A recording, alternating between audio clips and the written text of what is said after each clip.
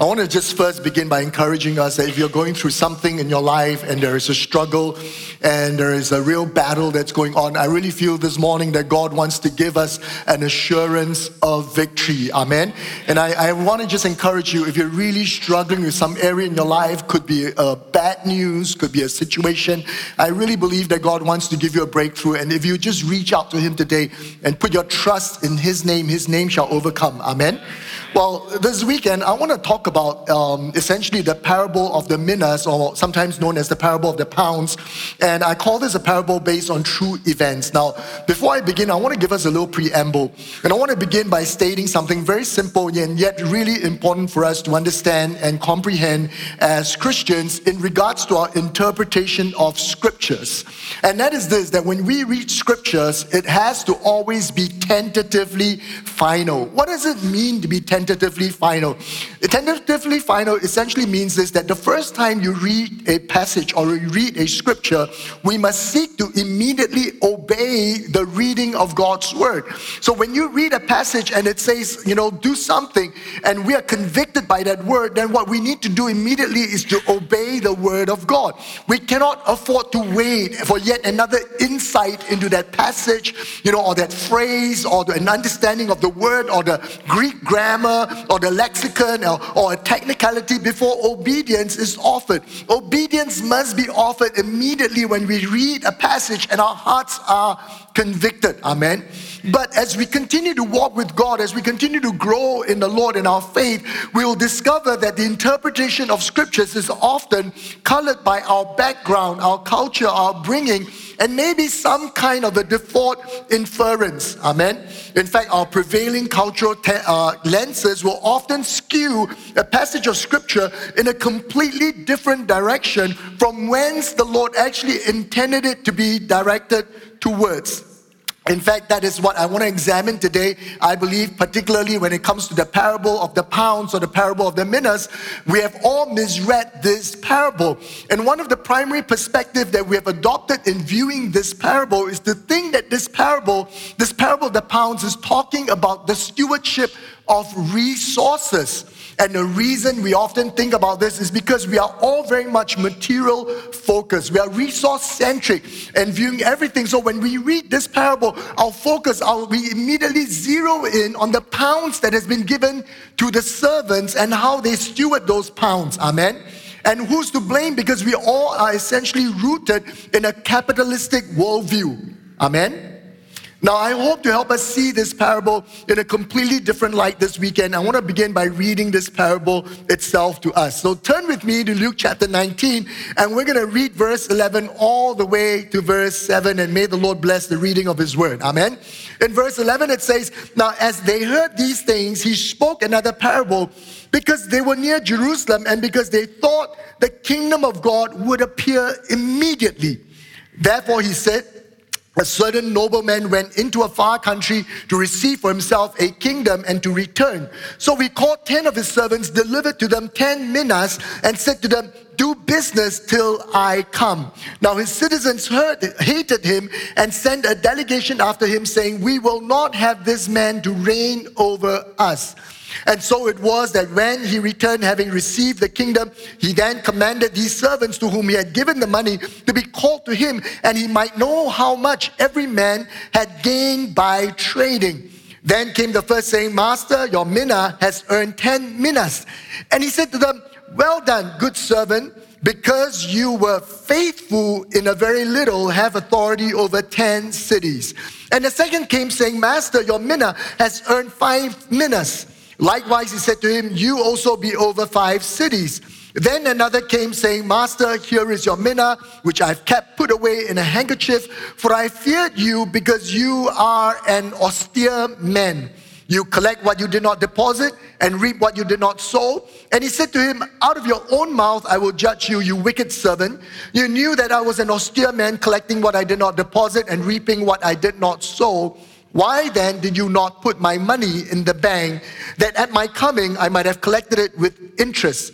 And he said to those who stood by, take the mina from him and give it to him who has 10 minas. But they said to him, Master, he has 10 minas. For I say to you that to everyone who has will be given, and from him who does not have, even what he has will be taken away from him. Now bring here those enemies of mine who did not want me to reign over them, and slay them before me." Amen.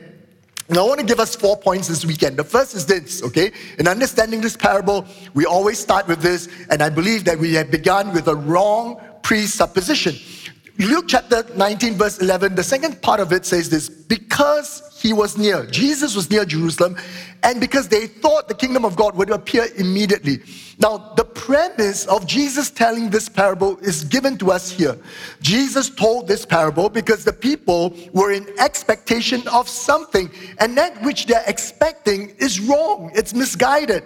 They were expecting the kingdom of God to appear at that moment, to literally manifest itself. In other words, these were apocalyptic enthusiasts, okay, I call them, and the whole situation drips with apocalyptic overtones, and Jesus told this parable specifically to diffuse these expectations. You see, 2,000 years have passed since the telling of this parable. But today, we still do not lack apocalyptic enthusiasts, right, in the church. And whenever the subject matter, is raised about the end times or about eschatology, I want to assure you this: attendance will rise, views will increase, followership will hike. And it is understandable. We are all fascinated, about the end times. And I think that there is such enthusiasm, and, because the reasons are clear. And the reasons aren't so different from the days when Jesus was talking to these people. You see, when the end of the ages comes, it will usher in vindication. It'll usher in reprieve. Jesus will return. The kingdom of God will be manifested. And what we will see is manifested deliverance and salvation. The world and all that stands against the Lord will crumble. Every tongue that raises itself against Christ will be defeated. The work will be completed. And we Christians will stand triumphant, justified in our faith in the Lord Jesus Christ. Amen. Now, which Christian doesn't like that? I like that. I can't wait for that day to come. And for those who are listening to Christ in the days of Jesus, they were expecting Jesus to come and overthrow the Romans and to restore Israel its independence. It meant liberation, self-rule, vindication.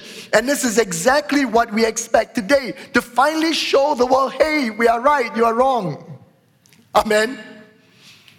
It represents escape from our responsibilities and vindication. Our struggles in this world would have ceased. We don't have to witness anymore. We don't have to contend for the faith. All the persecution is going to be ended. Jesus Christ, the truth himself, will manifest himself, and all the world shall see. Amen.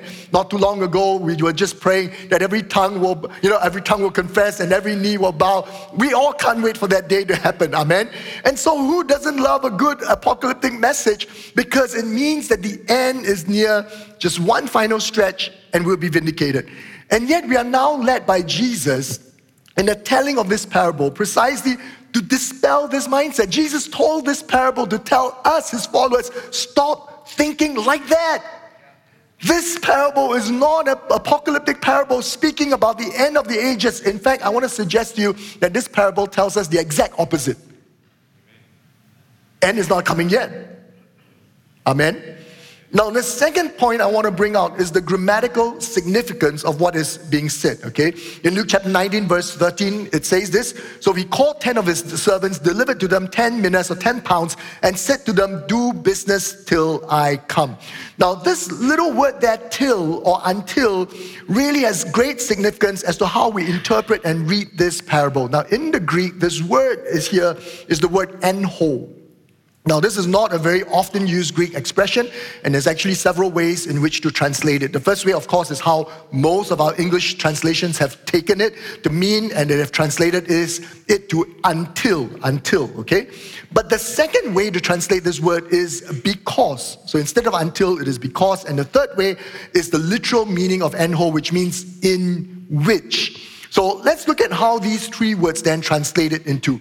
If you follow the word until, then of course it says, "Do business until I come." But if you follow the other two ways, then it is this: "Do business because I'm coming back." Or "Do business in a way in which I am coming back."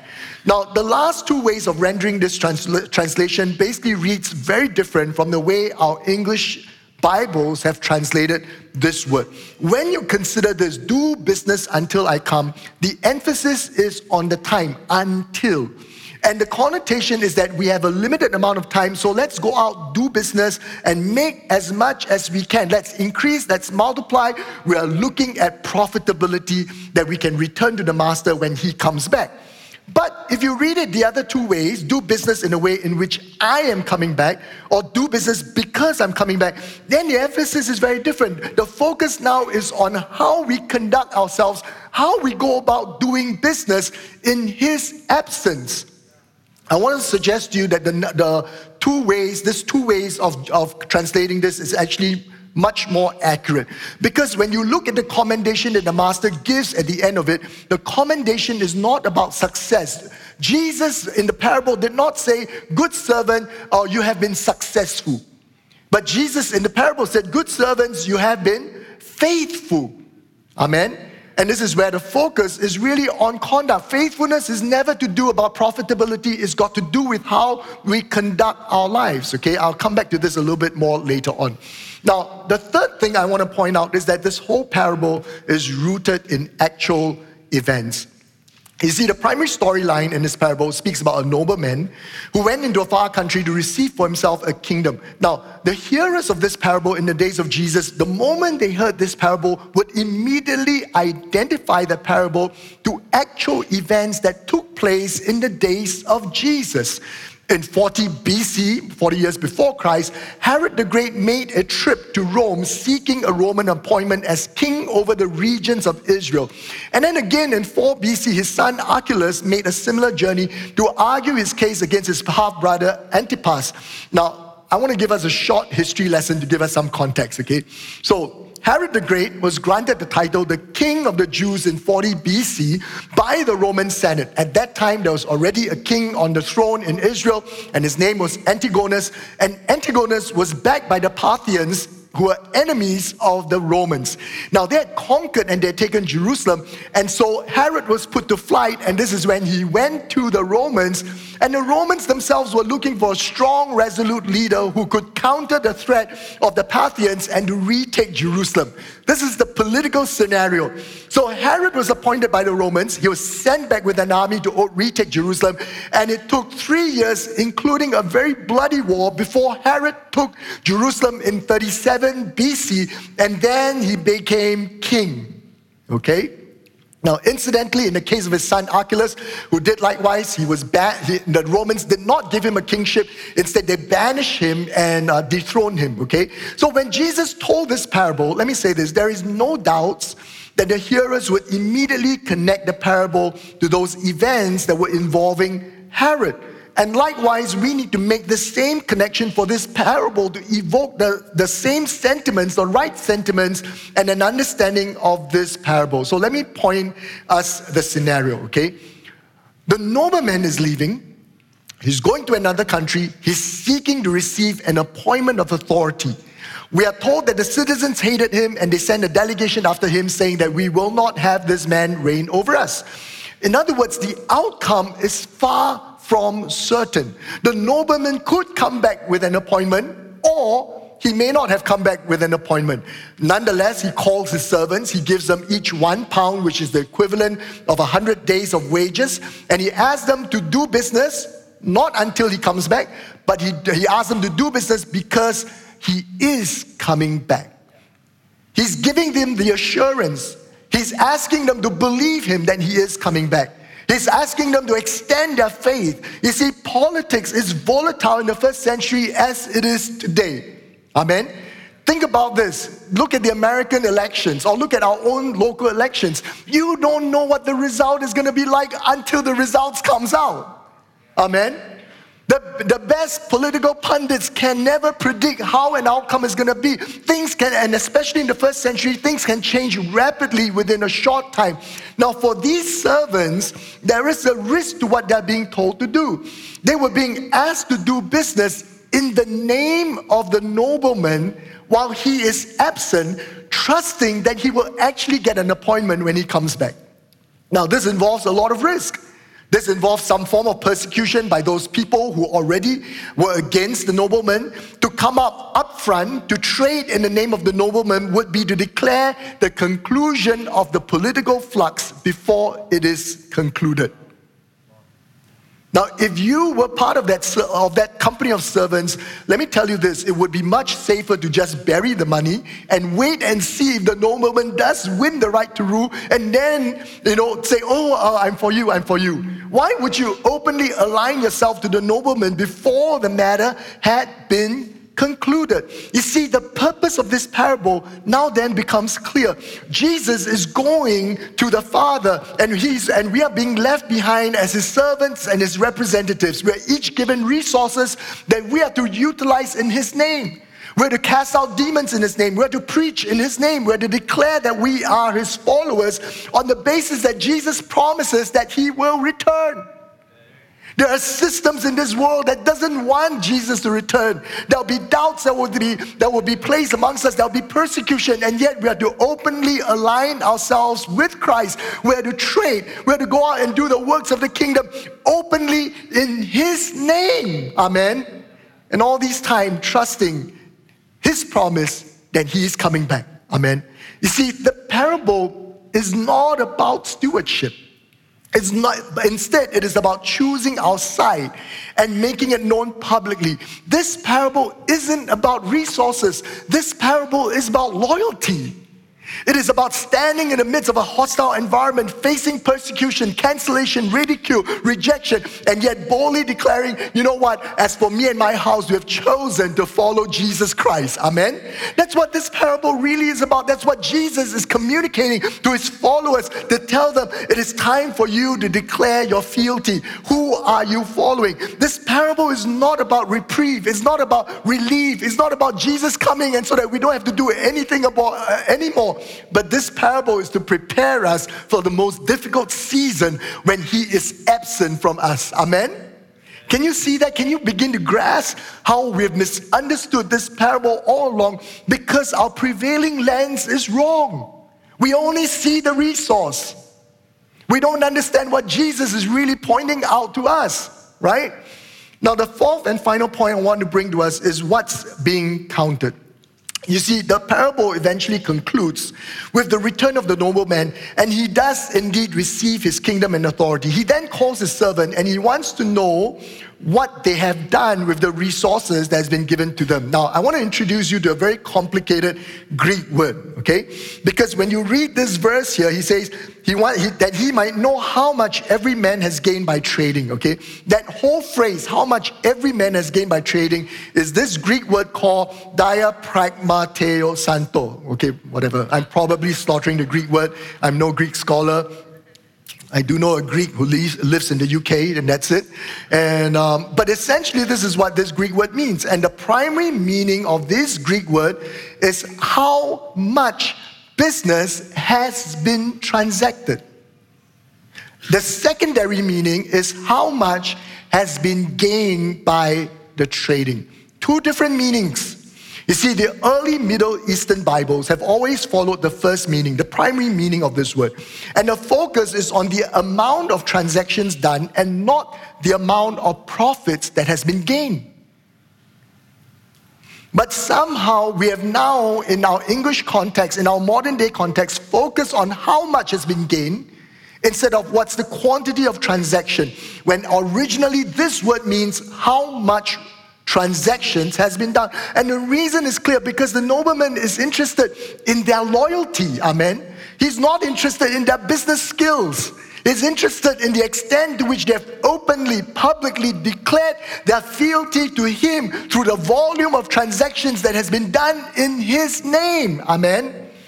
Luke 19 verse 17 says this, "Well done, good servant, because you were faithful." You see, faithfulness cannot be measured by profitability, but it is much more akin to our loyalty. Our faithfulness is more inclined to us whether we've kept our loyalty to God. Amen. They were not being commended for being successful, but they were being commended for being faithful. You see, the yardstick that is used, confirms our interpretation of this parable, that this parable isn't about stewardship. And instead, this parable is about making a bold stand for Christ in his absence. This parable, think about that, consider the reward, okay? The reward is more work and more responsibility. Amen? Sometimes we look at the reward, we think, oh, have authority over 10 cities, And we think, wow, that's fantastic, what a great reward. Have you ever led a cell group of 10 people?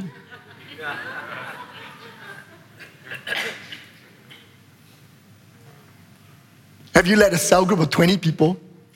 Honestly, who wants authority over 10 cities, right? And think about this. If profitability was the yardstick, then the appropriate reward would be a pay raise. Now, any of you who are in a sales kind of job or, if you produce more profitability, guess what? They will give you a pay raise, a bonus, a vacation, something to reward you, more rest. But the thing is this, if faithfulness is the focal point, then the reward looks quite different.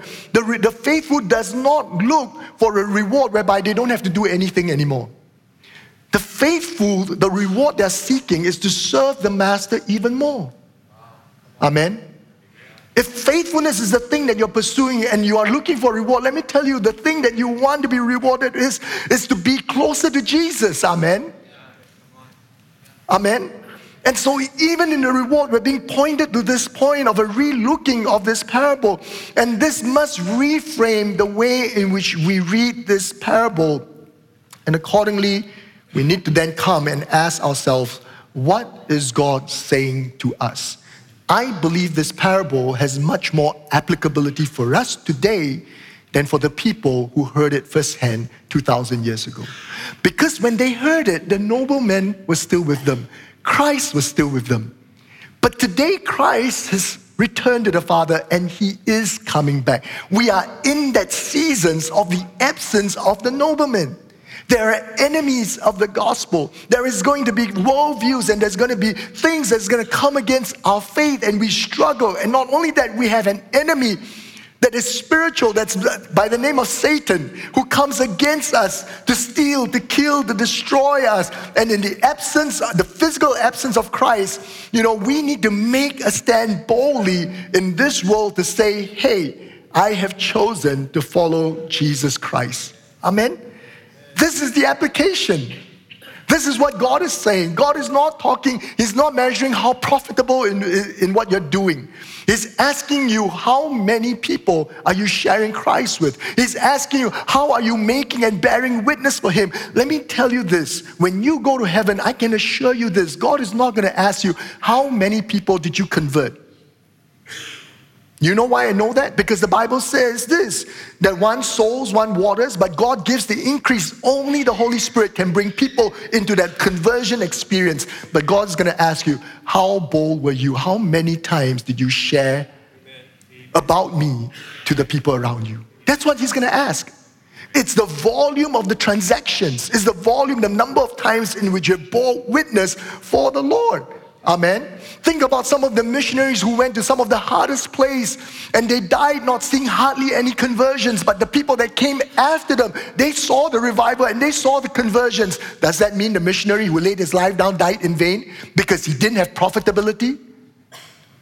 That's not how the kingdom of God measures these things.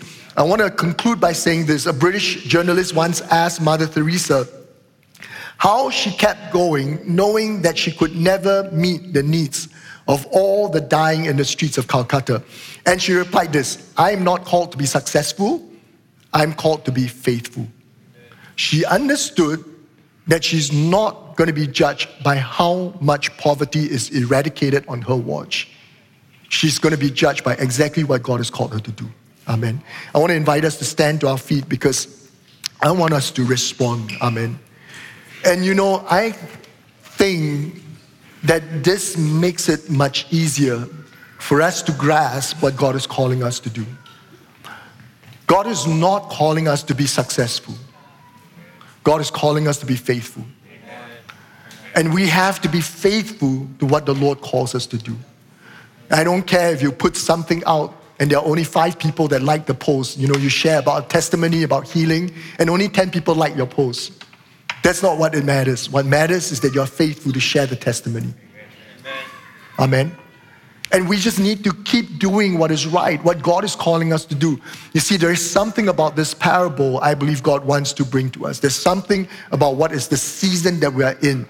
God is calling us to step out boldly and to bear witness for Him. Amen. I want to invite us just to bow our heads and close our eyes. And I want to just ask Bob, to lead us in one song, and we're just going to worship the Lord. Amen. And, and there are a few things, I want to say this. There are a few things I really feel like God wants to do in our midst right now. I feel like God is calling for us to consecrate ourselves and says, Lord, you know what? I'm not going to bury my faith. I'm not going to hide it. I'm not going to wrap it up in a handkerchief and wait for the outcome to be told before I will stand out publicly. I really believe with all my heart, God is calling every one of us to stand publicly for Him. And I don't mean for us to be obnoxious. I don't mean for us to be nasty. I don't mean for us to be an irritant and to be annoying to the people around us. But we can always say, and we can make a stand. Can I just confess this to you guys? And, bow your heads, don't look at me, okay? Because I'm going to confess, okay? I've been in full-time 22 years. I've been a pastor for about 15 years. And when I go out to places, when I travel, when I go, and sometimes, people ask me, what do you do? I want to tell you this. Honestly, many times, I don't want to tell people I'm a pastor. I feel like the moment I tell people I'm a pastor, people are going to judge me. What on earth is that? People are going to withdraw from me. People are going to think that they'll think lesser of me. They'll belittle me. There's always this sense of a stigma. But there's a point in my life, I said to myself, you know what? I don't care. God's called me to be a pastor. And as long as it's not a security risk where I'm going into a nation where I cannot say that, I will always publicly tell people that I am a pastor and I serve the Lord Jesus Christ. Amen. And it's not about being obnoxious. It's not about being nasty. It's about being bold in who you are. To tell people, hey, I'm a follower of Jesus Christ. And I believe this. I believe that some of us, if you just step out and be public and says, I'm a follower of Jesus, God's going to open doors for you. God's going to give you opportunities. And God's going to change circumstances in your life. Amen. Don't be ashamed of the Lord Jesus Christ. Don't be ashamed of Him. Be willing to be publicly aligned with Christ. Amen. And I feel this again so strongly that as we stand in this time, as we just sing this song, you're going through a very difficult time in your life. Maybe in your business, maybe in your work, I don't know. There's something that you're really struggling with. And I really believe that today the name of Jesus is going to triumph over every situation that is there in your life. Amen. And I know that that's nothing to do with the message, but I just want to flow with what I feel the Holy Spirit saying. I really believe that God wants to give victory. God wants to show up in some of our lives. Amen. He wants to show to you that He is good. He loves you. He wants you to taste and know that He is good. Amen. And as we taste, as we know Him, then we can stand and we can testify and say, this is what Jesus has done for me in my life. Amen. And let's just worship the Lord. I'm going to ask Bob just to lead us as we worship the Lord.